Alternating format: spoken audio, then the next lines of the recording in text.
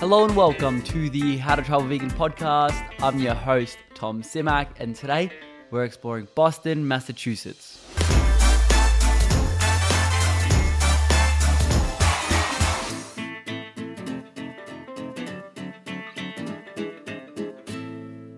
I was going to break Boston up into a 3-part series because there's actually, I was really surprised there's so many vegan options. But instead, what I've decided to do is just get one episode, but really narrow down on what I think the best options are. And just know that every option I talk to you about today is fully vegan with the exception of one. Let's get right into it. We're going to start off with My Thai Vegan Cafe.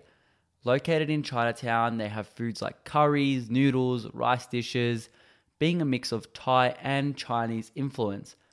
Just note you'll need to climb a set of stairs to get in. An entree and main will set you back around $15.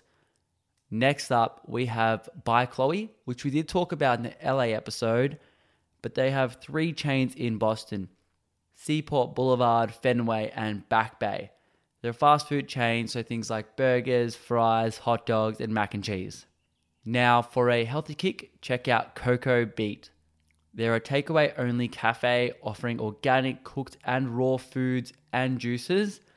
You can get something like an acai bowl and a juice for around $17 USD. Next up, we have Red White, a Japanese restaurant, and their recipes are based on the vegan style of dining from Buddhist monks in Japan called Sojin dishes. So they will serve fusion bowls and you can build your own as well. A bit outside the city, you can have a fine dining experience at True Bistro. Contemporary cuisine from tofu dishes, crepes, waffles, and pasta, with plenty of gluten-free options as well. For dinner, I did note that the prices were slightly higher than for lunch. Now, the one exception that wasn't fully vegan is Veggie Galaxy. They're vegetarian and every item on the menu can be made vegan, and their bakery is fully vegan. It's an American diner style with an all-day breakfast, foods like waffles, scrambles, burgers, salads, sandwiches, and cocktails. Rightfully so. I'm going to finish up the episode with dessert. We've got FOMU, a whole bunch of ice cream flavors and bakery items, and that pretty much sums them up. They have 4 locations in Massachusetts, and the closest to in Boston are Fenway and South End. Now, I only found one vegan tour, which was Jamaica Plain Vegan Chocolate Tour. $40 USD for 1.5 hours and 4 stops inclusive of chocolate. Have fun. For info on the Boston Veg Fest that happens yearly, check out bostonveg.org.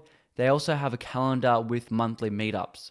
You can get involved with some activism with Anonymous for the Voiceless or internationalvegan.org. And get onto their Facebook page at Boston Vegan where they post events. But that is all for me today. Share the episode if you know someone going to Boston. Follow me on Instagram and on TikTok and YouTube. Subscribe, comment, like, all the good stuff. Much love. Peace.